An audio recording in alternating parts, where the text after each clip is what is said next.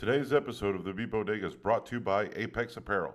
Apex Apparel is your one-stop shop for all your company's needs, from branding, screen printing, and embroidery, to promotional products, marketing, websites, and events. We look to be more of a partner than a provider and grow together to achieve your goals. Design, brand, market your way. Apex Apparel. Contact them today at 865-454-8765. Again, that's Apex Apparel. And welcome to today's episode of the Beat Bodega. Good evening, ladies and gentlemen. How's everybody doing tonight? All right. I'd like to welcome to the stage the lyrically acclaimed. I like this young man because when he came out with the phrase, he went from ashy to classy. All right. I like that. All right. So everybody in the house, give a warm round of applause for the notorious B.I.G. The notorious B.I.G., ladies and gentlemen. Give it up for him, y'all.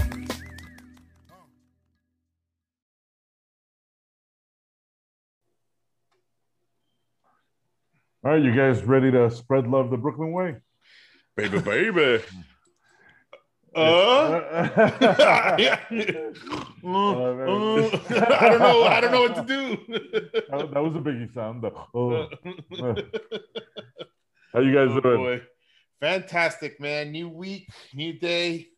I'm doing great. I can't back up the same voice I did last week. My voice is back at least. Yeah, no, good to have you back. Good to have you back. Welcome back. All right, so we're doing Biggie, huh? Yes, sir. All right, so And Gilbert's favorite rapper? Oh no, that's Jay-Z. Yeah, but I did a post after watching the documentary. I was like, I said that everybody knows that I'm a huge Jay-Z stan, but Biggie's always going to be the king for me. So They did refer to him as the king of New York. he is, man. In the documentary, and I'm glad I watched it because there was a lot of stuff that I guess I kind of didn't know, and a lot of cool things. Like I was surprised by a few things, especially how young he was. yeah. I did not realize he was only 24 when he was shot. So I don't want to take because I'm sure we're gonna draw. But before we start, can I tell you guys about the crazy ass dream that I had the other day? Before you start, could you fix your mic? Yeah, What's wrong with a it? little bit. It's humming. Is that better? That's much better. Yeah. All right. So the other night I had a dream that all of a sudden it was the rapture, and people just started floating up into the sky and they burst into this golden orb. Right. And I'm like, oh shit, that's crazy, man. It's finally happened. Like I even heard the horns, right? The four horsemen came, the horns are blasting, and all of a sudden Ron Anderson? No. Ted Danson starts walking towards me. I'm in like this like lake. It's kind of like, you know, that lake in Austin that it's sort of like a pool. Is it called the Austin Pool or whatever? So I'm in there. I'm about waist deep, and Ted Danson's walking towards me, and he stands next to me and he starts crying, and I'm like, Ted Danson, what's wrong? He's like, well, I'm looking at all these people ascend and I'm still down here. And I'm like, Ted Danson, you've got nothing to worry about. You gave us 3 men and a little baby. You gave us Cheers. Like, you're going to be okay, right? So all these people started gathering around us and like kind of like praising him. Next thing I know, he's on water. I'm like, look, Ted Danson, you're already ascending. Like, you're standing on water, dude. We're still here waist deep. And all of a sudden, Ted Danson begins to float. And I'm seeing it's happening, Ted Danson. You're a good guy. But, right? And everybody's all happy, right? So then all of a sudden, I realize, like, oh, fuck. You're stuck. Nothing's happening to me. I'm like, yeah, that's great. Ted Danson is floating. He's going to make it. And I'm here just like, wait. Oh my God, I'm not going anywhere. I am stuck down here. Fuck you, Ted Danson. Yeah, man. So it's like, you know what I took from that dream? I need to pay more attention to myself. And not so much to Ted Danson. And this was beautiful Ted Danson. What was his name? Sam from Cheers, the bartender. Yeah. Ted Sam Danson. Malone. It was like, damn, man. So yeah, I just wanted to share that with the world because it confused the shit out of me. That's amazing. In his defense, you never made Cheers, so I did, or 3 Men and a Little Lady. Yeah, but you know what the fucked up part is? Like Eric had to motivate him and make him feel good about himself. You thought he would have said, "Hey, come with me," or God would have said, "You know what? Well, He was worried, and you stood by him." listen, And they just left I'm you not a behind. religious man, but I think if anybody's gonna send is somebody who has self-worth and wouldn't doubt themselves, right? That's right. That they've lived a good life, but Ted Danson had doubts. I don't think. He had doubts. Yeah. Didn't he play God in that show? There was a show that he did. No, he was No, actually a demon. A demon. Oh, he was a demon. Yeah. Okay. I Totally saw opposite. the first season. It was a great show. He was good on it too. It Yeah. had Kristen Bell and a Yeah. few other people. Yeah, It was really good. it took a dive after the first season. Oh, really? I never finished it off. I Yeah, never. you're okay. But All right. well, So sorry to throw you off there, man. I guess if we had a dream analyst here, we would have been all right. But no, you know what, man? whatever. I'm Yeah, I'm glad Ted Danson left you behind because And if there's not, nothing in there for dreams of Ted Danson. no. All right, let's get into the episode.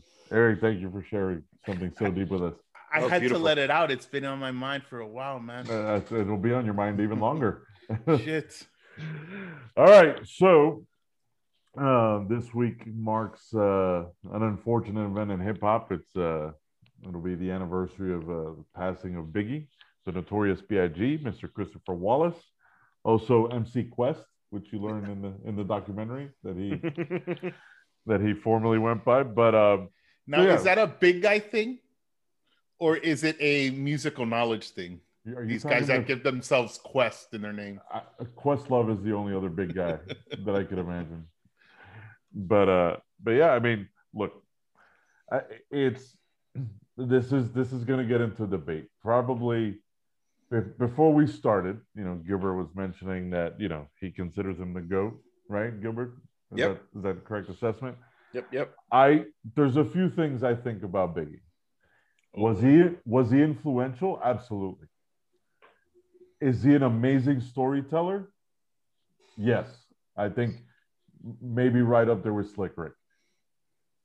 Guys, you're not seeing this, but I'm really seeing Gilbert get in a defensive pose I know, right now. I see it. I see it too. And I'm getting extremely nervous.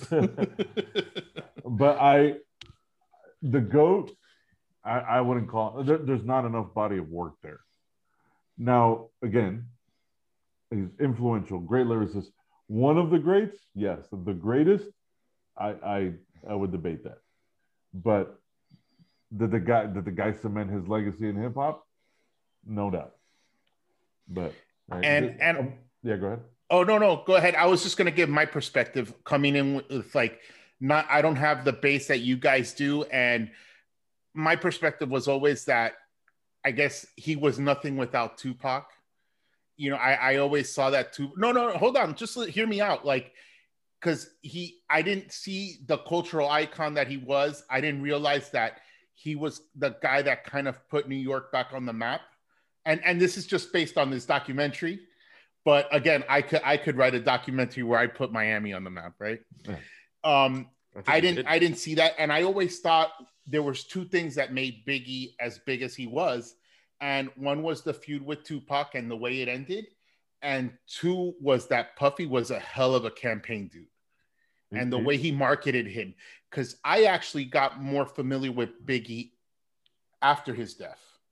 Right. With the Every Breath You Take. And that just blew up. It was almost like Nirvana where it was bigger after the death. You know what I'm saying? Wow. Gilbert, you're going to be okay? No, not taking away from Biggie or Nirvana, off the rails. Yeah, man. So watching it and then seeing that, oh shit, this guy was the guy that put New York. He was there before Wu-Tang and anybody else. No, he wasn't. Oh, not before Wu-Tang. Oh, really? No. And just so you know, that the year that album came out, you got to realize Nas's album came out. That year alone, a lot of big rappers came out. Okay. He definitely put Brooklyn on the map. Also Craig Mack's album came out that year too, by the way. I know how you're going to get wound up about that. I'm not taking anything away from Biggie. My defense is there's not enough body of work. which like I guess kind of to put it in a perspective that Eric hears all the time. It's like when fighters are discussed, like they're quick to make somebody a GOAT, but you have to look at their overall body of work. There's a million things that Biggie is. Was he a great lyricist? Yes. Was he one of the best storytellers of all time? Absolutely. But Eric definitely hit something on the head with, he did have an amazing campaign manager, and the cool thing about Biggie is he didn't sound like anybody else. Gilbert and I had talked about it earlier when that one piece in the documentary where the drummer's playing jazz. That was great. And then you could kind of see how his cadence was similar to that more than it is to, like what you typically hear from rappers. But Gilbert, we gotta hear Gilbert out, man. He's just holding his tongue here. Like, I'm a fucking tea kettle at this point. I'm gonna start fucking whistling. And it's nobody's insulting. This isn't coming out of a negative place. It's coming from my ignorance. Like, I didn't know, I wasn't as big into Biggie and it's funny as it played out. I was like, oh, I know way more songs than I thought I did of Biggie. Mm-hmm. So please go on, Gilbert. Okay, so I think, obviously, we lost him tragically, and to Carlos' point, Wu-Tang came out in 92, Biggie came out in 94. So essentially, that early Nas first album, Wu-Tang, that was what really kind of brought New York back. But if you still think about it, the landscape of overall hip hop, it was still Snoop and Dre. The West Coast was still dominating all that stuff. At that time, yeah, absolutely. It was still, even when Nas was out with Illmatic, and even when Wu-Tang was out with 36 Chambers, it was still all dominated West Coast, whether it was Snoop and Dre, their whole camp. But you had guys like MC8 and all this other stuff like that. It was really more West Coast centric. Gangster rap took off. For sure. You had movies out that help inspire those, Boys in the Hood, Menace to Society. Absolutely, yeah. Those were huge parts in making that West Coast sound that popular. Now, mind you, when Big came out, he had, like, to your point, nobody had sounded like him before, right? And he had such anthems, but so you could tell with when that album was being made, you could hear Biggie's early work, because he had a little bit higher of a pitch tone. He rapped a lot more aggressive, and then you could see as the album started making him, you could see Puffy's influence with Juicy, Big Papa, One More Chance, and now you got this kind of like laid back flow, braggadocious kind of thing. But again, to your point, the storytelling, all that stuff. So did he only have, 2 albums plus, the Junior Mafia album, and then he had some posthumous stuff, which, there wasn't a lot of it. But his work is that just was so momentous that I think that puts him up there with everybody. I mean, if you want to say, to me, like I said, I never said he was the GOAT. I said he was the king. To me, still my favorite, no matter what. Mm-hmm. But I mean, if you have to talk about it, you probably put Jay-Z in GOAT status above him. But as far as influence and bringing East Coast music back and just repping Brooklyn, period, I mean, Brooklyn's had great rappers before him, Big Daddy Kane being probably the most thing. But you got to think about this high school. Real quick. I was going to mention that, yeah. Yeah, it was Jay, Biggie, and Busta Rhymes in school at the same time. And DMX went to DMX went to the same high school. In Brooklyn? DMX is from Yonkers. He's from Yonkers, but he went to the same high school. They all grew up together and went to the same high school? No. They were at the same high school, but they didn't go to school together. Oh, okay. You mean what they sold drugs there? No, but I think remember, big, I'm sorry, man, because that shit caught me off guard. All the drug selling, and it's like, but Biggie, you look like such a nice guy. Like, why would you do drugs? And it was such a necessity back then. Biggie dropped out in the 10th grade, so he wasn't there long. But yeah, they were all at some time. I think because Biggie is a little bit I think younger than Busta Rhymes, something like that. But they were kind of all at the same time. They were in the thing. You know, I think Biggie might have been a freshman and Busta a junior or whatever it might have been. But yeah, they were all around the same time. But yeah, to me, like I said, he's still the king to me. Still my favorite. Those albums are timeless. You know, and you think about it, Life After Death was a double album too. So technically it basically could have been 3 albums that he put out, but I don't know. And there's something about it. And man, I just watching the thing, I got emotional thinking about it. And just like you said, 25 years old, man. And was he 24 when he passed away? Yeah. I think he hadn't turned 25 yet. It's such a tragic loss, man. And it was senseless, you know, like the Tupac thing. And but you got to think about, man, why? And I get it, because you had to promote and you had to be out there, but what the hell was he doing in California when all this thing was still at the height? Like, there was no need for him to be out there. And I think he wanted to kind of be like, look, everything's cool. But, you know, when you listen to that last radio show, he's just telling people, like, get to know me before you judge me. Or like, I don't think he was there to posture or anything. No, at all. I think it was like, hey, man, I just want to live. I'm here to sell records. Like, I'm past that. Yeah. Yep. And what was cool was another part of the documentary where I got emotional was how it changed. And that's like, the way they did it in the documentary, I guess it's for thematic purposes, but it was that song about, like, we used to shit. What's the name of that song? Juicy. Used to shit. Yeah. That's Juicy, and how that style changed, and it was like that more relaxed feeling, and it's like that load off my back. Like, I don't have that background anymore. Like, that's it. This is where my pure focus is going to be. And it's going to be on the music, not that negative career that I had before. That's when he realizes, I'm going to be a father, I'm going to be a businessman. Yeah, man. And that shit got me so emotional. I'm just like, hey, that's beautiful. And I know it sounds fucked up, but it was just like, just to touch on the LA thing now, like, it's known as one of the most, like, violent cities, like where these guys, like, you know, recently Pop Smoke, the Brooklyn drill rapper that passed away at 20, well, not passed away, was murdered at 21 years old. Like, LA's a city where you have to kind of, like, what they call it, like, quote unquote, check in. Like, you can't just be roaming around with having some, like, OGs from, like, because, you know, the gang culture is so prominent there that you know, like, there's people that are like, listen, you're in the wrong neighborhood, you need to have some, like, a pass to get in here. You know what I'm saying? And, like, for Biggie to kind of just be freely, you know, walking around over there. You think it was seen like disrespectful? Yeah. Like, people might have seen it like that, especially at the climate of the time when Pac had just passed away 6 months before that. Like, for you to kind of just be walking, you know, it wasn't the smartest move, and there should have been more. And can we talk about how Pac got so gangster all of a sudden? You know, this guy was a art school kid. Yeah, you know, and there's this one clip of him, like, just throwing up gang signs and anger, and you're just like how much of that was real, and how much of it, you know, how much of that was really him? Well, I think, I mean, when you're associated with those guys, and I mean, Death Row's known to, you know, the Piru Bloods were a part of that, and that was their lifestyle. And I mean, you heard about the stories of Suge Knight and how they did business over there, and it was like, you know, it's so, I mean, I'm sure, you know, you start just living that lifestyle and start thinking that you're part of it, and that's when you see it all around you. So I don't know, it's tough. But even if you think about it, like, you know, when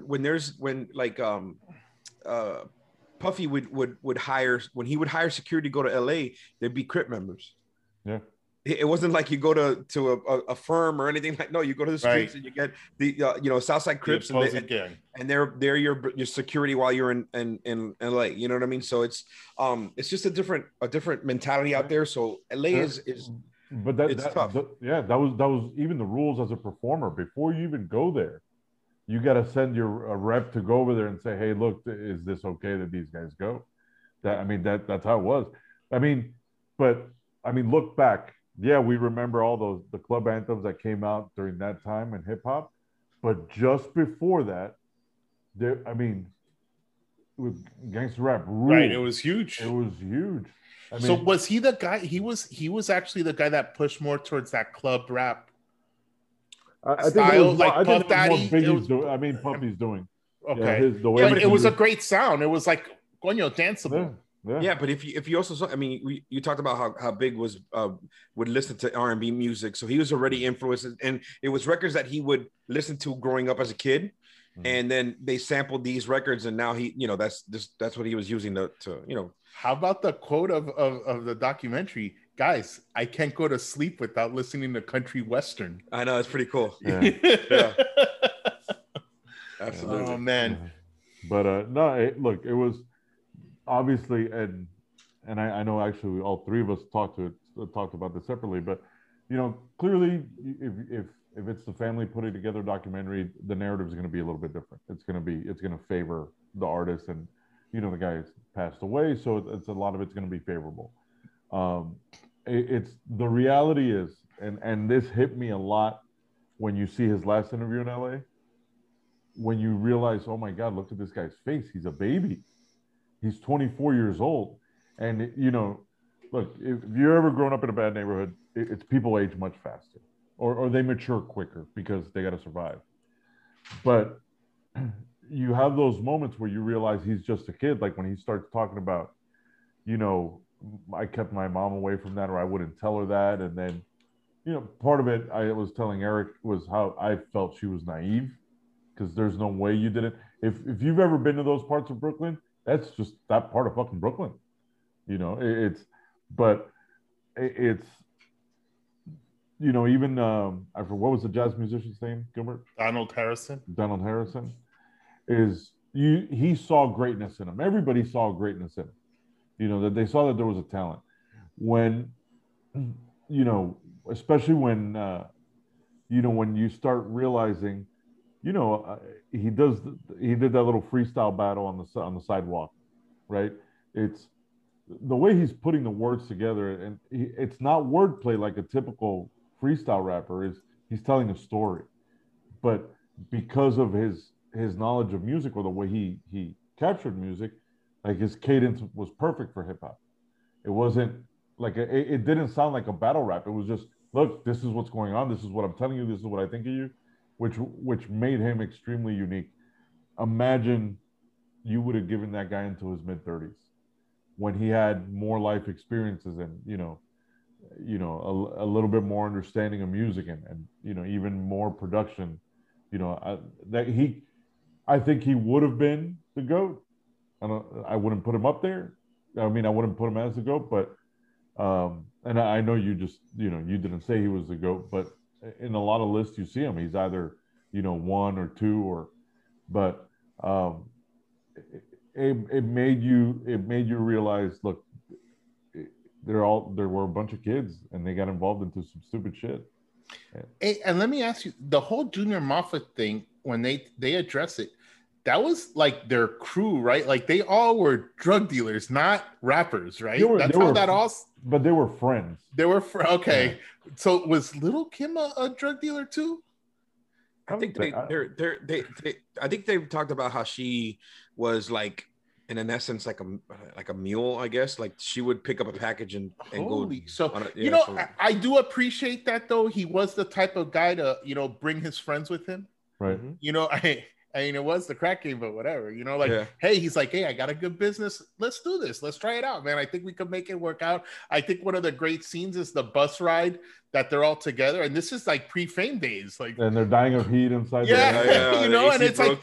Like, I'm ride or die with my friends, So, and then he brought them up into the rap game, right? Because that other guy, Caesar, or is that his name?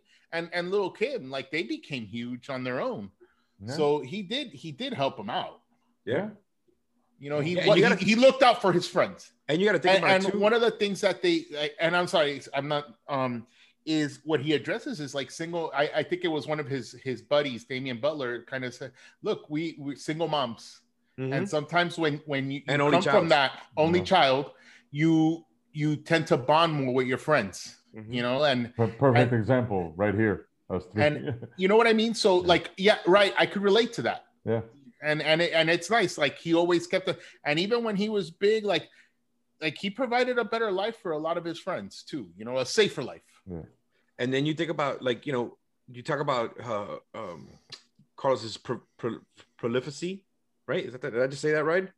I just make up a word. I don't know. Anyway, but how, you know, that he only had like the 2 or 3 albums, but you gotta consider that he wrote most of the Junior Mafia album. He wrote most of the Little Kim album. He wrote was a ghostwriter for them. Yeah, a lot of the Puffy album. So which you never really heard about Pac with that. Pac had all this music, but it was basically just his alone. You know what I'm saying? Like, but Big had other aspirations. You know, he had become an exec towards the end of his career, become an executive. Yeah. He had opened a label with Lanston Rivera, signed Cameron.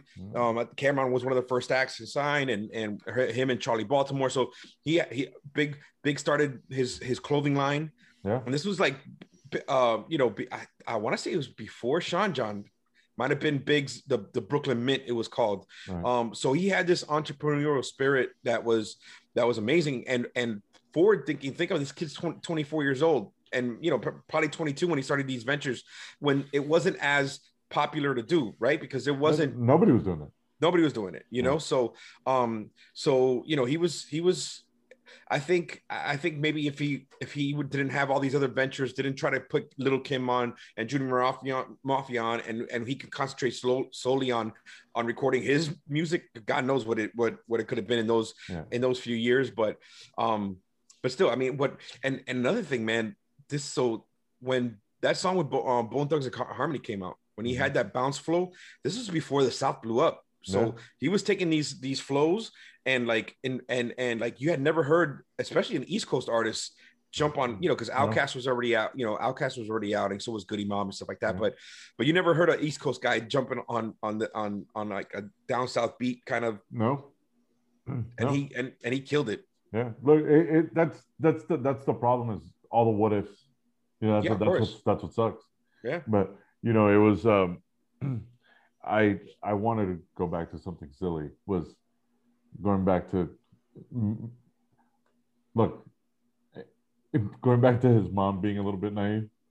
Did anybody fall for that dry mashed potato shit?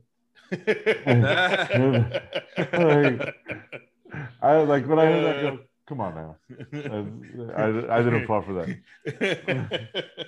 But I've never seen what crack looks like, so I don't know. I know it doesn't look like dry mashed potatoes. And it has to be a lot, right? Like, it has to be a lot to be dry mashed potatoes.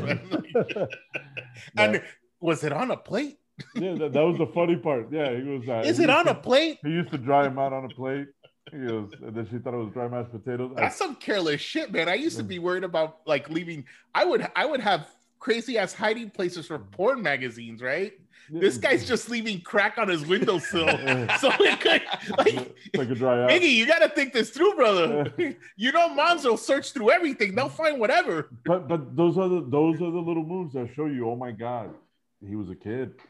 But back to your point, Gilbert, is there's no denying. You hear it throughout the documentary. I've heard it before the documentary that he was extremely smart.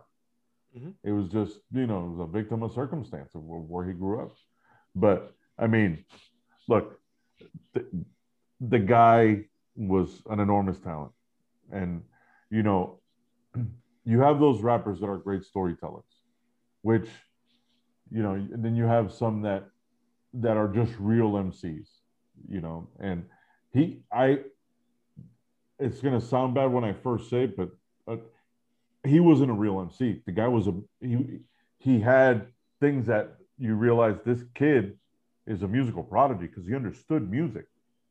You know, even when, you know, everybody knows jazz is probably the hardest form of music to understand. And he was learning from a, you know, a talented musician. And to take that and say, okay, that's going to be how I flow, was impressive, because he really doesn't sound like anybody. There's nobody, you know, you hear a lot of rappers and the rhythm's kind of the same. You know, you could lay 20 different beats and it's still kind of the same cadence. But the way he played with the story was interesting. And he was almost an instrument too. Like his voice was the instrument, like kind of like an acapella, not acapella, but like a scat thing too. The way he would rap and stuff. Yeah, that's a perfect example. And like I said, there's only one other person that I put him at the same level as far as storytelling and how interesting it sounded. That would be Slick Rick. Mm-hmm. Like what I thought was cool too is that when he did a lot was where he would play the two characters. You know what I'm saying? In the same song, like in Give Me the Loot. And then you could, you know, he changes his inflection and his voice to make it the other character. And so he's having a conversation and talking in the story. Same as Warning, you know, where he's like, you know, he gets the phone and he's like talking, you know, like and you know, I always thought that was cool. I mean, and there was times that Puffy had to kind of tame him back because of how raw he would get with some of his lyrics. You know, he's like, there's that famous one that he would rob he's talking about robbing a pregnant lady and you know, and taking her #1 bomb pendant, you know, and like, you know, it's like very like dark, you know, the stories are like, dark, yeah. Well, I mean, even and people, and you think about it now, and especially now, and we talked about this about the, you know, mental health aspect and what the song "Suicidal Thoughts," how Ready to Die as a concept, you know, how you know, as the name of the record of the album, and then how it ends with him literally, you know, you hear him on the phone and Puffy's trying to talk him down. And then all of a sudden all you hear is the gunshot and you hear the thump, you know what I mean? And like, you know, it was just way ahead of its time. You know, and he was just, as far as it, like, just these songs all had concepts for the most part, you know what I mean? So he was just incredible. They were all stories. They were all well-written stories. Like, even like, you know, one of my favorite songs. So I Got a Story to Tell. Yeah, it's a great. And he tells you a fucking story. And to me, that's the greatest storytelling song ever. Yeah, that one and Children's Story. That's the correct one. Right. Yeah. So I mean, there's, you know, to listen to that song, and you know, you've heard me say that's one of my favorite Biggie songs for years, because I fucking love that song. It's at first you don't listen to it like it's a hip hop song. Like, I'm paying attention to the story. He's telling me I have a story to tell. I'm gonna listen.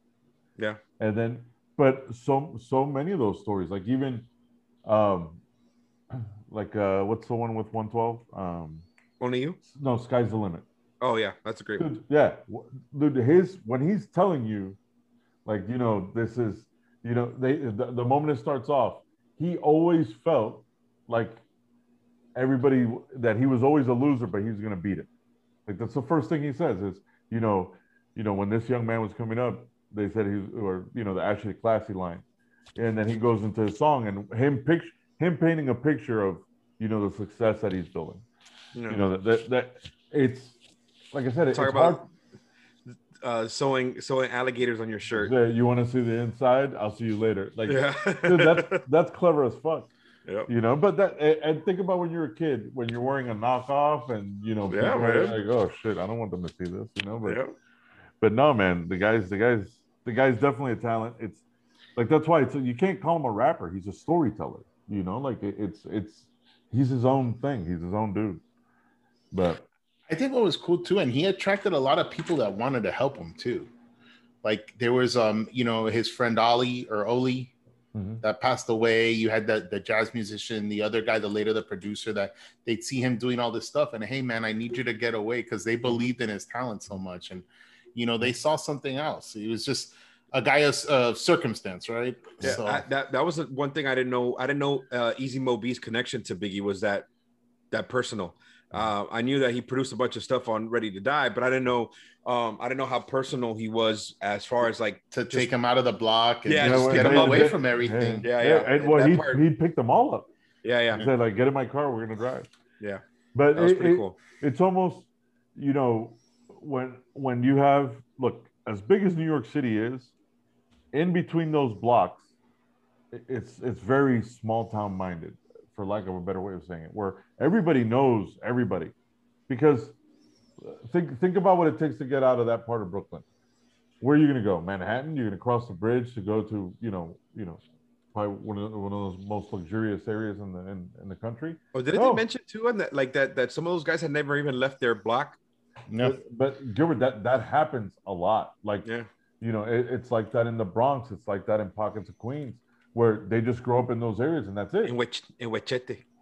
No, not so much, but like inner city, if you just drive through it, like the Old Town and stuff, like you see, like it almost feels like you're trapped in there. The way everything is, I don't know if it was just the way the streets were designed at that time, but it gives you a sense of no way out, man. Yeah. So, but then what happens? Like going back to what Eric said about how many people surrounded and helped him out. It's like what what you see happening is, look, there's one of us that can make it out. And they rallied around him and say, hey, let's build him up, and then clearly he realized that he didn't, or you could realize that he didn't forget that. And he goes, no, all of you are coming with me. Yeah. Which I thought was pretty cool. You know what's cool about the documentary, and I think it's been well documented, is that about him being unsigned hype in the Source and how influential the Source was back then. When now you can't even find magazines anymore. Yeah. But to me, like I remember, just growing up loving hip hop, I had monthly subscriptions to the Source and Double XL and all that stuff, and just being a DJ and just loving music in general. But then I remember going, if I would go to the magazine or Specs or whatever it was to get the Source, right? If I didn't have, the paid to, finally as an adult, well, as I got older, I smartened up and had it delivered to the house. But before, we're just running out, grabbing the Source, and there was two things I would immediately open, right? Would be like an unsigned hype. Unsigned hype, and then what record got released and see how many mics it got. And it was like, that was the Bible, right? And did it come with the CD? No. Wasn't there a magazine that would come with the CD, like of new music? Yeah, see something, right? CMG. Oh, okay. Something like that. Yeah. But yeah, and then Biggie getting on unsigned hype. Then Matty C, who was the guy that ran the column, was there taking that over to Puffy, and then Biggie getting signed off that.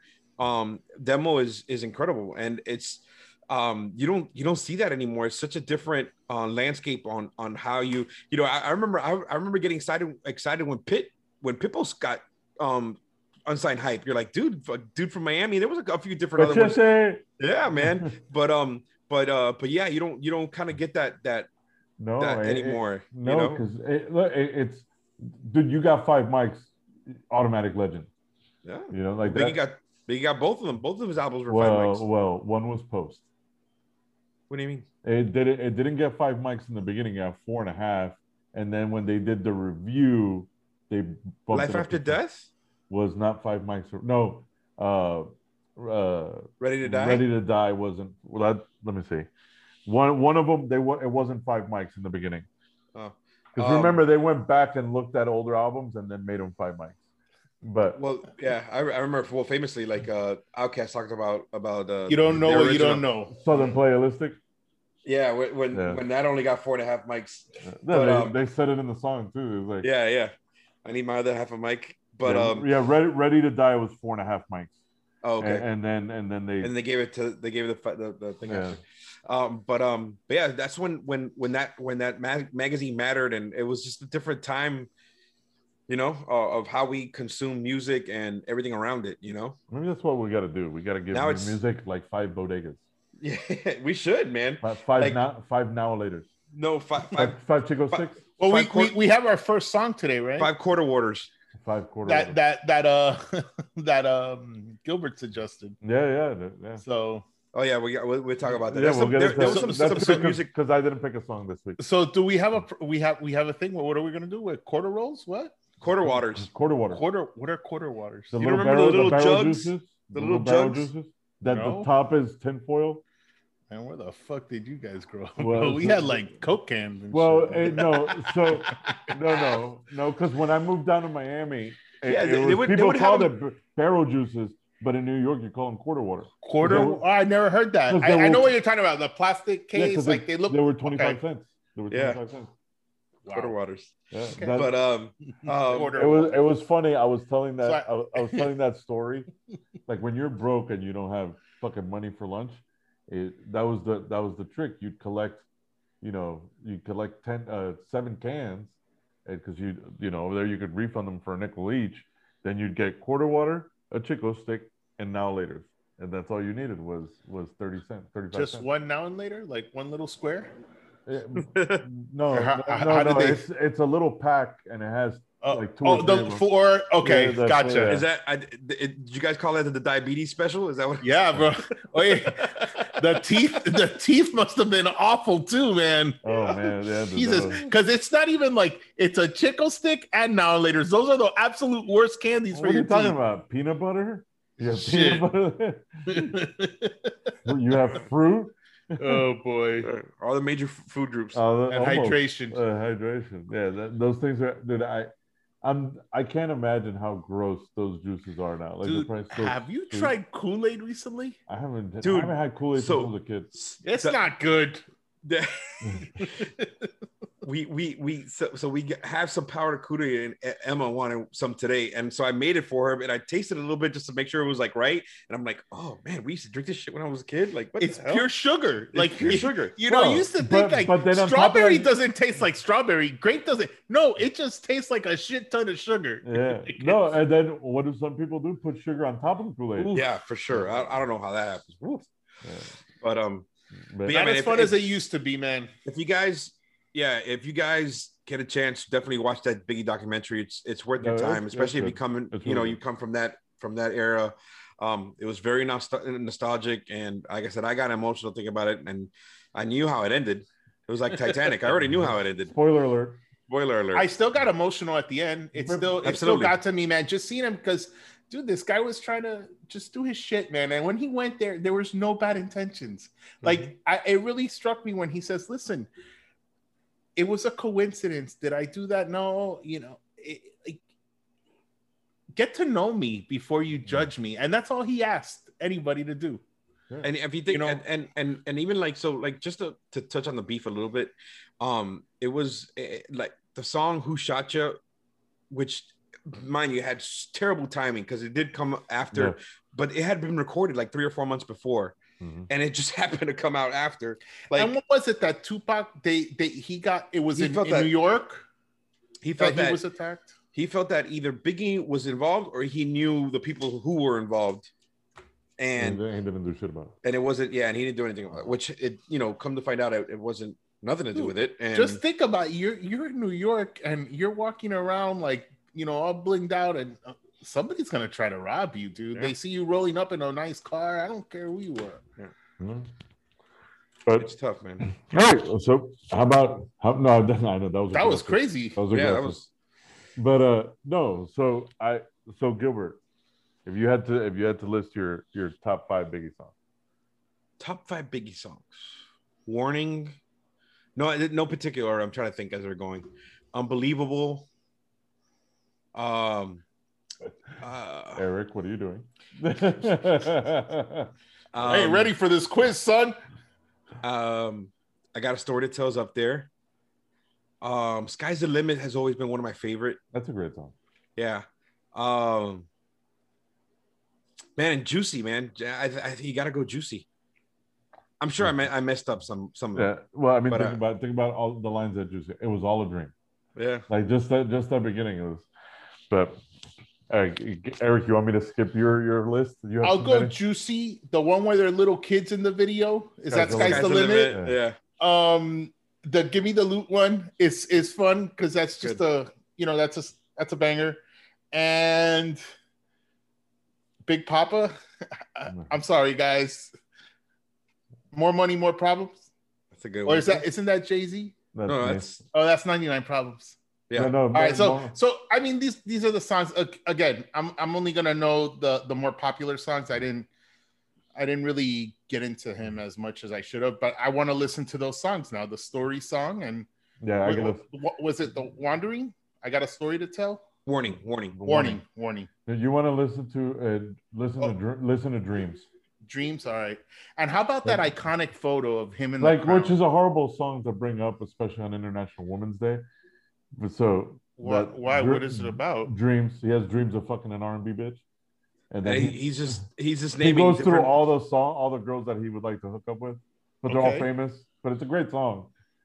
But I'll go. Give Me the Loot. The What, one of my all-time favorite songs.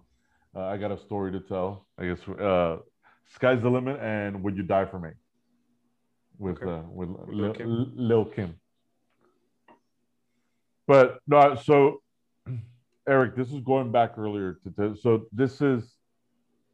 these are just 5 albums that came out in '94. Like this is how crazy hip hop was in that, the golden era and the peak of the golden era.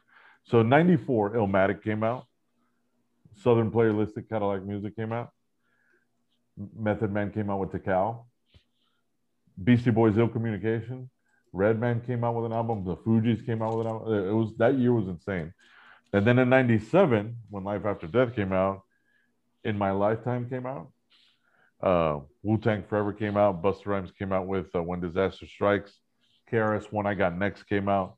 Rakim came out with the 18th Letter. Like, so just to show you those few years in hip hop were insane. Eke 94 was just a year for music in general. In Across general. all genres. Yeah. Like, A little, shit. little album called In Utero came out that year too, I think. Yeah. Or was it 93? It might have been 93. I'm not sure. No, Pumpkin Drublick. It wasn't. It wasn't. Let's Go. It was 94 because you had already graduated. That's how I view. That's how I view the 90s. Is when you guys graduated Yeah. and left me behind. You know what? You know what just popped into my mind saying that? Like when you picked me up so we can go to Halloween Horror Nights. Mm-hmm. I had to leave school and wait at a bus stop because all my fucking friends graduated and I'm like stuck in high school. Hey, I'm gonna pick you up. I had to call. At first, Gilbert had to page me, and then I had to call him from a payphone. But what, you left school early? Yeah. Like to do this? Oh, To go to my Halloween Horror God, you Nights. were truant? That's awesome. We've all truanted. But no, man, it's good times. But look, it's. I mean, that the guy definitely a legend. One of the biggest influences of '90s hip hop, if not the big.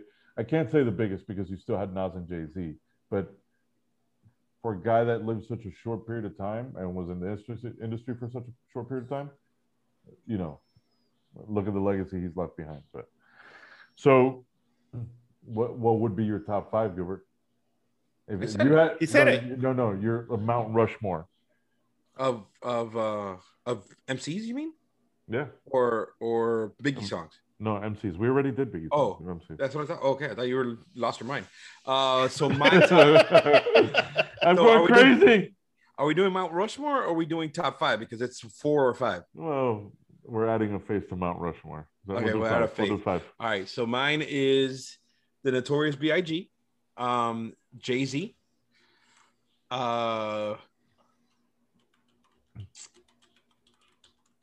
Nas, which I've talked about, the Holy Trinity. Is that what they're called, dude? I call them Oh. that. The other ones have always have Fluctuated. I got to represent for Latino, so I've always put Big Pun up there. And then hold on. Let me take my Puerto Rican moment here. All Yeah. right, go ahead. Yeah. And then 5 really fluctuated because you know what? It's gone from Jadakiss, Andre 3000, who else have I put up there? I don't know that you know what, let's just leave it at the Mount Rushmore and it's true 4, and I put those 4 guys because honestly the fit has changed so much. It's hard. Yeah, it's hard. It's really, really hard. But I love Andre and I love what they did bringing the South up. The best hip hop duo of all time. Yeah. Run DMC might have something to say to that, but yes, you're right. But again, so is this thing we're doing here is just single rappers? Like we can't include Run DMC if we thought. Right? No, you would have to put either Run or DMC in it. Oh, that's tough. Yeah. Because they work so well together. But that's why he said Andre 3000. Look, in a ton of lists. GZA was always but kind of Run DMC always worked together, where Andre 3000 and Big Boy did separate stuff after the fact. You're right, but you know they exist. I'm gonna leave. You know what? I'm gonna leave Andre. Leave Andre. I'm gonna leave Andre. That's my 5th. Eric, you got a list? I do. I would have to go with Common, Kid Cudi. I'm gonna throw Kanye West. Are you just sticking to Chicago, or? Oh, really? Are all these guys from Chicago, dude? No, Cudi's not from Chicago. Oh no, but Common and Kanye, yeah. Rakim and KRS-One. Nice. Solid. I like it. Yeah, that's a solid list, Eric. So yeah, I have my moments. I might know. I don't know much. But I know I love you. Yeah, so I'd have to go Rakim. No, Rakim's always been my favorite rapper. Let's see, Nas, of course. Uh, I'd have to say Jay-Z. Just, I mean, I think I'd never puts out bad music. Is eight. That's 3. I love how it just got so serious. Slick, you know, like, Slick Rick. oh. Slick Rick, and But that's another guy who really didn't have a large body of work. he's collaborated a lot though. Like Nah, but I mean, Prison took a lot of his time. Yeah, but But he was God. Yeah. Late 80s, man. That guy was incredible, man. Like, and also, when he came, the album that came out when he got out of jail, that once he it was right after Aquemini, The Art of Storytelling. Mhm. Super underrated album. That album was fucking fantastic. From beginning to end was fucking great. And then I don't know. You know who I think is phenomenal too? Who and I'm not gonna say underrated because he's a huge podcaster now, but Talib Kweli is a great fucking lyricist. Yep. But it's hard. Like I would almost separate it into categories. Like the best rappers with wordplay. You had to be Eminem. One of the, I mean, he's all the shit that he comes up with is fucking amazing. That storytelling. You have Biggie and Slick Rick we've mentioned. Just straight up rapper Rakim. You got to put them in categories. Like it's hard to put a package of one rapper that has it all. Like I think Jay-Z would be one of those guys. Is a throwback to 90s hip hop because he was through it. The guy, legendary freestyler too, and then incredibly smart with wordplay. So. Oh, you know what? I just started to think about freestyling. About Jay-Z freestyling is one of my guys that would jump in and out of my top 5 was always Big L. Another guy that unfortunately, Yep. didn't. So what? So I pulled up. I had pulled up the criteria of. So here are the criteria that determines the greatest lyricist or rapper in history. Wordplay and punchlines, vocabulary, delivery and flow, intellect, insight and detail, narrative or storytelling, subject range, width and matter, concepts, conversation or dialogue, the illusion or the superstition, like how they put the story together, metaphors and similes, and then body of work, catalog, or critical acclaim. So, did we lose Eric? Oh no, that you just described everything that Lil Pump is. Holy shit, man. So you have those people that like vocabulary and delivery and subject matter. KRS-One. Like you'd have to pick. I would say that's the number one guy when it comes to wordplay, punchlines. I would say Eminem. That's There's a lot of guys, man. Fabulous. Right, but Jadakiss.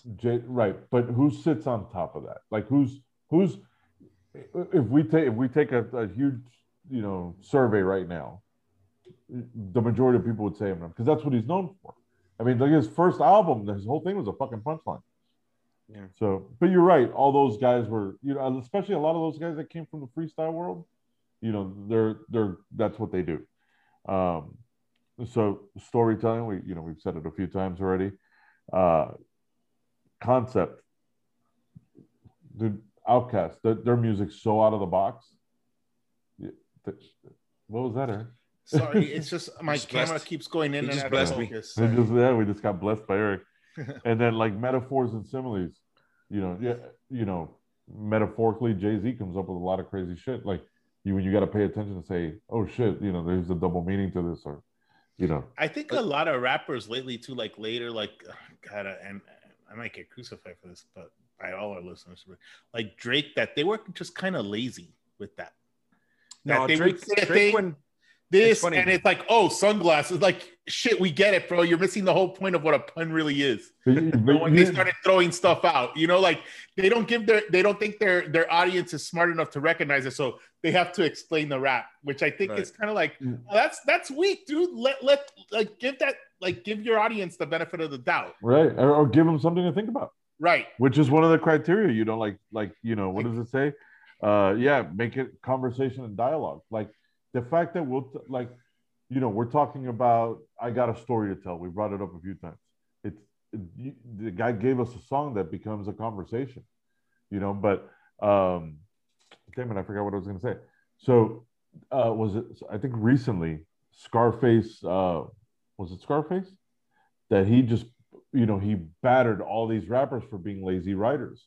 And I mean, you hear it, I mean, or you see it in articles, how they get, oh, we don't need to do 16 bars. We'll do 8. We'll do, it's the rappers of the 90s and early 2000s.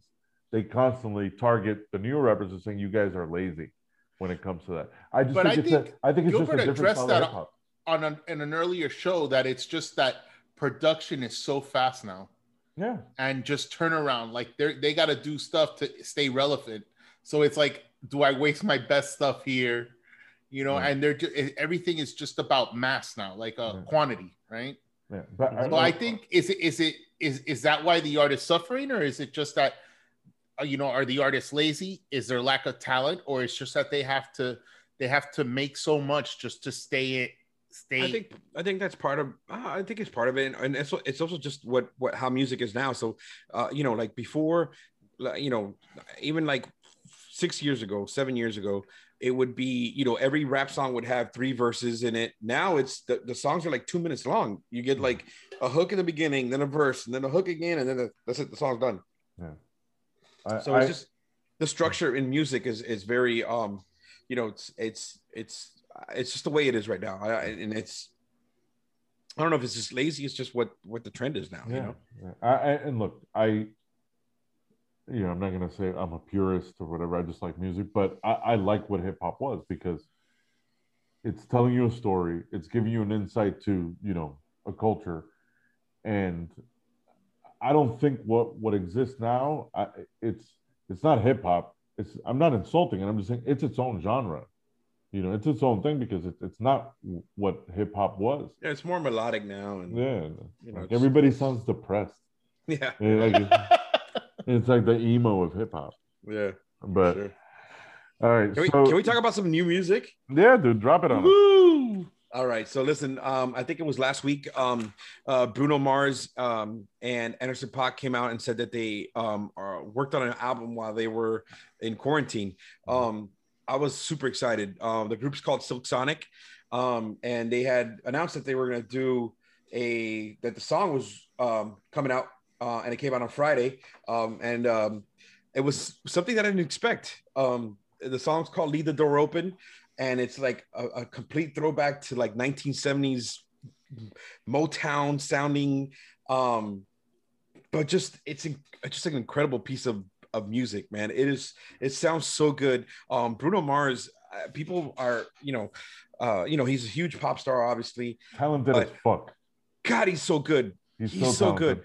He produced this thing, and everything with him sounds very slick and but the songs, I'm very excited. I was excited because those two artists, particularly Bruno and Anderson .Paak, are immensely talented musicians, period. And they to know that Bootsy Collins is, quote unquote, hosting the album. Yeah. So it's gonna be awesome. So I'm very excited to see what else comes from there. I was surprised. I thought it was gonna be more of like like a 24 karat kind of upbeat kind of thing. And what they gave me, I was like, whoa, it's amazing. I was kind of bummed out because I wanted something for the club. The DJ side of me was very selfish on that. But what I got, I've been listening to that song literally all weekend. It's amazing. The video's cool. It's kind of like it's got that like the throwback studio vibes, and it's just good, man. It's just good, really good music. Really good music. Listening to it, it felt like 90s R&B over Motown musicians. And and style, and with like right, and with the harmonies and all that Yes. stuff of the Yeah. 70s. But it's really really good. It's the Yeah. song's incredible. I'm like I said, I'm really excited to hear what these guys came up with because of how great musicians and talented they are. It's going to be pretty amazing, man. I'm excited because you know I'm all about the old school, baby. Yeah, exactly. But and then we also had the aforementioned Drake decided to drop an EP of three songs called The Scary Hours 2. So before he came out with Scorpion, he did Scary Hours, the original one, and he did the same thing. He dropped three records. It was God's Plan. I forgot the other ones. isn't he already getting in trouble for something on the new shit? Is he? I don't know. Drake. I think maybe it was clickbait, but Yeah. I didn't read it. I listen. I'm a fan of. I think Drake is incredible, and It's one of Eric's favorite songs. Yeah, I think a lot of people shit on him when he's done the singing because they love when he's just rapping because he's incredible at it, you know. And he didn't disappoint. That Lemon Pepper freestyle song with him and Rick Ross is just Drake at his most Drakeiest. It is so good. I hope that's not your word of the day. Yeah, no, it's not my Drakeiest is not my work of the day. But he goes on there and he absolutely kills it. He has the other song features Little Baby on it, who I'm not a huge fan of him, but I mean I know he's I know you said that article of Complex rapping every greatest rapper of every year listing, and Little Baby was the rapper of the year 2020. Obviously not really my it's more of a new thing, but there's no denying the kid could rap. He's really good. And then Drake had the one song, which is the one that he shot the video for, what's called What's Next. And it's, just regular Drake stuff. But I was actually pretty excited about the EP and I thought they were good. I thought it was good. I thought it was. Yeah, I was excited about the Bruno Mars thing because that motherfucker's talented as shit. Yeah. Like, he's a fucking entertainer. The guy could sing, he could dance, like super charismatic. Any other new music? And coming out of nowhere with stuff that's totally not related, I do have one. Fuck. Oh wait, Like, hold on. Before you continue, No. This is new music. I know. I just could we all be happy that Eric survived tuberculosis? Tuberculosis. No, dude, I died. I got shot. I got shot, man. I had this whole battle with Micah, man. We had it out, but I saved John Marston and his family. Good job, man. Yeah, and then John Marston came back and avenged me. Hey, if tuberculosis doesn't kill you, a bullet will. Oh man, tuberculosis! They killed my horse. They shot my horse. The fucking thing. God damn it! It's crazy, man. I hate video games. Rest in peace to Eric. But yeah, what a great game, Red Dead Redemption 2. I'm playing the original one now. The graphics are horrible. It's nowhere near that, but I got to finish the story of John Marston now because it was a prequel to this one. The newer one was a prequel. Oh, gotcha. Okay. So I did have a song that I like. It's been my song of the week. This happens to me sometimes. Like I just get stuck on a song, and I saw it in a movie. It was called The Map of. I heard it in a movie. The Map of Tiny Things, and it's Drugstore Romeo's. The song is called Frame of Reference. It has a very New Order feel. With a woman lead singer, but they look like kids, man. I shouldn't even say woman. They got to be at least like 16 or 17 the way they look. We're fucking old is what it is. Yeah, pretty much. But it's got that New Order feel, just very, very laid back and very synthy, I guess is the best way to put it. It's what I go to, and also danceable. I don't think it's going to become a mainstream hit, but it's just a fun little song that I've been stuck on this week. Well, that's the idea of doing this part. Is, it's just bringing new music. It doesn't have to be the genre that we're talking about. The idea is that we talk about new music. All right. So anybody know the new songs? That's it. All right. So these are just some of the things that popped up last week. And so the Rock and Roll Hall of Fame has a venue, and it will be live. It won't be virtual because that was one of the saddest things. Is there a fucking spaceship outside your house, Eric? What the hell, man? So Eric's been abducted, so we'll continue. So oddly enough, that this came out after we just finished talking about Biggie, but goes to the Rock and Roll Hall of Fame, and and unfortunately, it's fucking virtual. Mhm. So, but now for the 2021 induction, it'll be held at the Rocket Mortgage Fieldhouse instead of its original venue. But at least this year or 2021 we'll see a Hall of Fame induction, and I That's believe cool. it's going to be October 30th. Um, LL Cool J over Jay-Z any day. I, Gilbert's going to be all right, bro. But no, Tina Turner. It's International Women's Day today. Tina Turner. She's already there. But let her go again. She fucking deserves it. No, I know. So sad news. Bunny Isaac, one of the co-founders of the Wailers, passed away. The last of the Wailers passed away. But wasn't that outlawed already? I guess the Japanese are still doing it, right? Jesus Christ, Eric. Sorry. So, and then maybe I should have gotten a little bit more information on this, but did you guys know that The Real World is back? The original one? The original Yes. cast? Yeah. I'm stoked. What is it, 30 years? It's on Paramount Plus, though. Yeah. So it's another service you have to buy. Okay, so I'm we're not over watching these. it. I'm over these goddamn services. You really care what Norm and Eric? I do care what Eric Nice is But doing you saw right now. but did you hear that he's going to be in a separate Yeah, apartment? what's going on? Do you know why that's 'Cause happening? I don't know, because COVID? he's too cool. I don't know. Who They're the fuck bringing knows? they're bringing back the grind. What I did Yeah. hear that he was actually in the running for Batman Forever. Could To you play, imagine Batman? Oh shit! Not even to play Robin. No, I think it was for Batman that he was in the running. That would have been weird. Fuck yeah! But I love it. Like it's like everybody get back together and no matter what, we're always gonna regress. Like when we get with a group of friends, For sure. everybody's still a racist and Yeah. like I really do care what I want to know what Heather B's been up to. I was always a fan of her. She's I on saw her Sway. recently. Yeah, she's on. Oh, Sway. really? Yeah. Did she ever How get a Sway? rap career? Did she- No. Did you no, ever have a what? a rap career. Well, Because that's what she started off. Just with Boogie Down Productions. She did release some shit by herself, but But she wasn't a drug dealer. Right. no.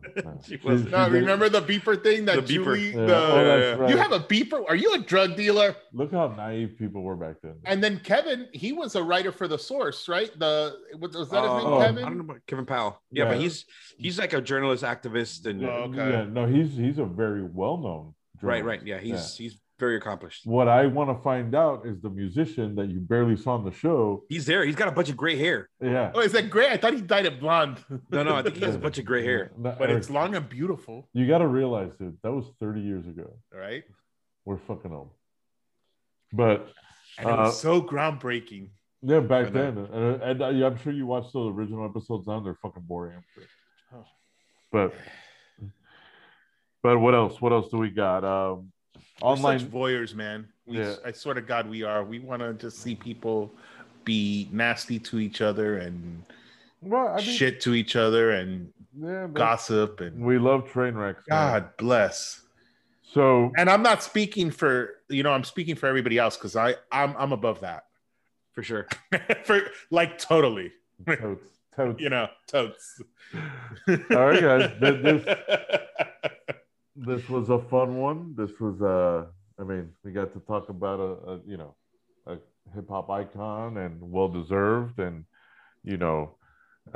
it's better to celebrate his life than to mourn his death. But That was another thing which I remember when it happened was when they were driving the hearse through Brooklyn, and it was just chaos. They People showed it outs- on BT and on MTV. Yeah. I remember that. I remember that happening, and just like everybody outside on top of like the street lights, and just like all of Brooklyn came out to see him. It was pretty cool. Yeah, This is cool. I like it because and this was a little different because even when we did the Kanye show, it was about his music, and this was primarily focused on him. And Yeah. I told Carlos, man, I think I would have hung out with Biggie, except for the crack thing. I'm not that hard, Yeah. I couldn't do it, bro. I couldn't do No. it. But he just looked like a very, I don't know. He looked welcoming. Yeah, Like I think I would have hung out with him and cracked jokes all day. Yeah. Give him a big hug. Crack jokes. I want a crack jokes. Like I want to give him a hug. He looks huggable. Yeah. But I guess money does that to you. Did you see how? I mean, he was always a big kid, but he was like almost 400 pounds when he passed. No, he got bigger after he got famous. Yeah, because you watch videos like, and luckily that guy documented that whole shit from almost the beginning of his career. Well, I think he was pretty much responsible for all of Biggie's career, the way he positioned himself in the documentary. Well, you know that I was telling you that they didn't talk about him they didn't talk about that part in the documentary, but he took a gun charge for Biggie and he went to jail. They both Doc no, Damian Butler, D-Rock. Yeah, Damian. Yeah. Oh, he did. Yeah. Okay, I take everything I said back. So you did care for him. They both got busted, and he's the one that took the charge, so that Biggie could stay out of jail. Yeah. But then he turns, hey, dude, you got the money. You better fucking bail me out. Shit. But no, D-Rock used to be Little Kim's girlfriend, I think, or boyfriend. Sorry. Hey, man, you know what? It was a close group of friends, and yeah, man. I was telling Gilbert, it was clearly like it was built to to memorialize the guy and not that, but I was so hoping that they got into the Little Kim, Faith Evans triangle, but they didn't.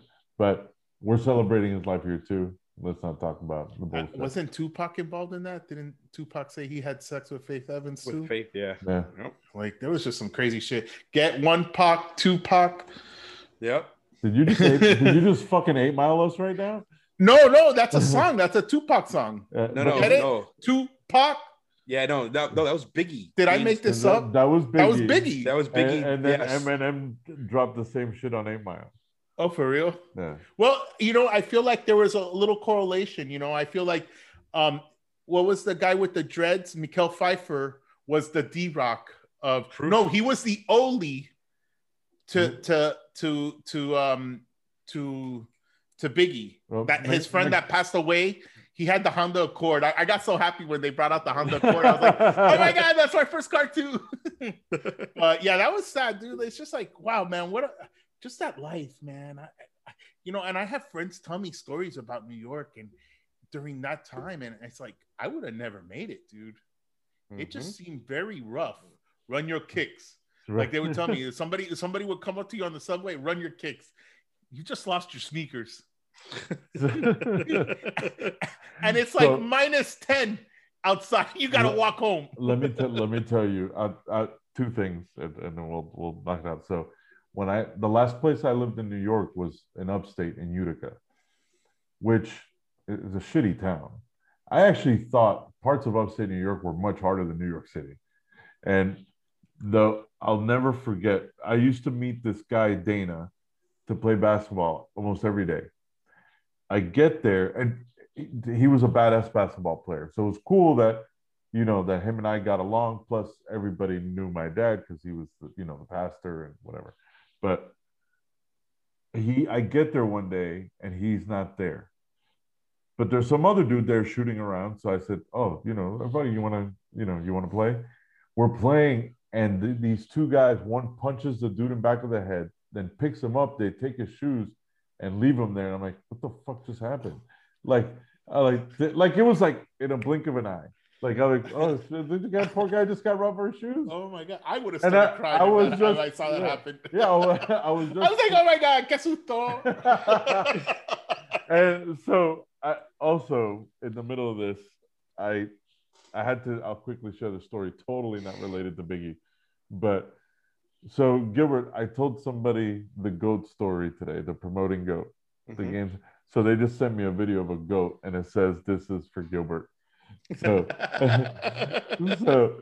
this when we were in college, a goat got into a backyard, and we were terrified of it. I think it almost bit Gilbert, but it actually sneezed on his hand. Yeah, we'll leave the story for another episode. That's how you saw it. I was there. Yeah, did you? So.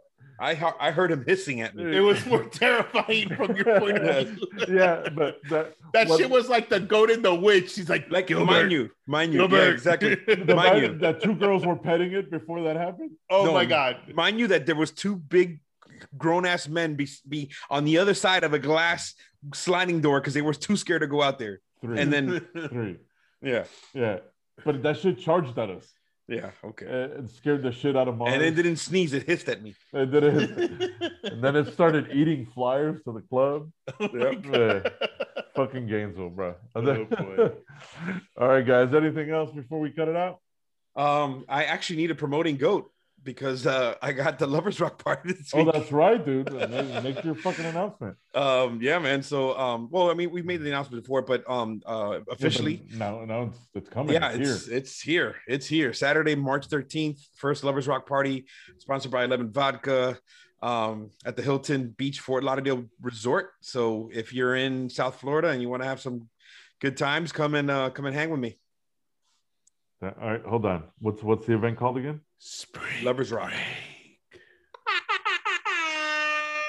Yes, sir. But yeah, dude, it's that's awesome, dude. Yeah, I'm excited, man. It's been a lot of work, but Hey, I don't know. Could you please tell me what Eric's doing? I don't know what to say. I think he's saying something about spring. You know, I was trying to beat James Franco in spring break. Oh, Oh, okay. spring. But yeah, man, I'm excited. Yeah, it's a lot of work, but Cool, lot of man. cool stuff, And this is your official party. Yeah. This is Yeah. his. This is a G Funk production. I have somehow managed to get corporate sponsors to come and join in my shenanigans. There's gonna be fireworks and everything. Yep. Yeah. Speaking of corporate sponsors, shout out to Apex. Oh yeah, Apex. Yes. Yeah. But yeah, man, that's awesome, dude. We're proud of you. We're excited. Yes, And, sir. yeah. That means he officially won't fucking Twitch anymore, Eric. I know, but whatever. I Yeah, always we got got- caper. I was about to say we have caper for that. That's I hope one day we get to the point where we could bring her on. But DM her. She's from Brooklyn too. Yeah. Hi, she's a Brooklyn, but I think she's from fancy Brooklyn. Yeah. Well, I think all of Brooklyn is fancy. Yeah, she's from Brooklyn. She's from now Brooklyn. Oh, that whole area of Brooklyn's all. Yeah, I think they call it gentrification. I think it's what they call it. Manhattan 1B. Right, because that's the closest borough to the city, right? It's That's like right the one across next the to it. bridge. Yeah. Right above it, right? Or is it? I think Brooklyn's Yeah, or like- Manhattan's above, right? Yeah. Yeah. It's yeah, right across the bridge. Crazy. I don't know New York. Yeah. But right. Eric, you got anything? Nope. Just want to thank everybody for continuing to listen to us, and thank you. Thank All you very right. much, man. This We was all love you. This was definitely a fun one. Gilbert, you already said your piece. Baby. Baby. All right. Spread love. It's the Brooklyn way. All right, guys. We're out.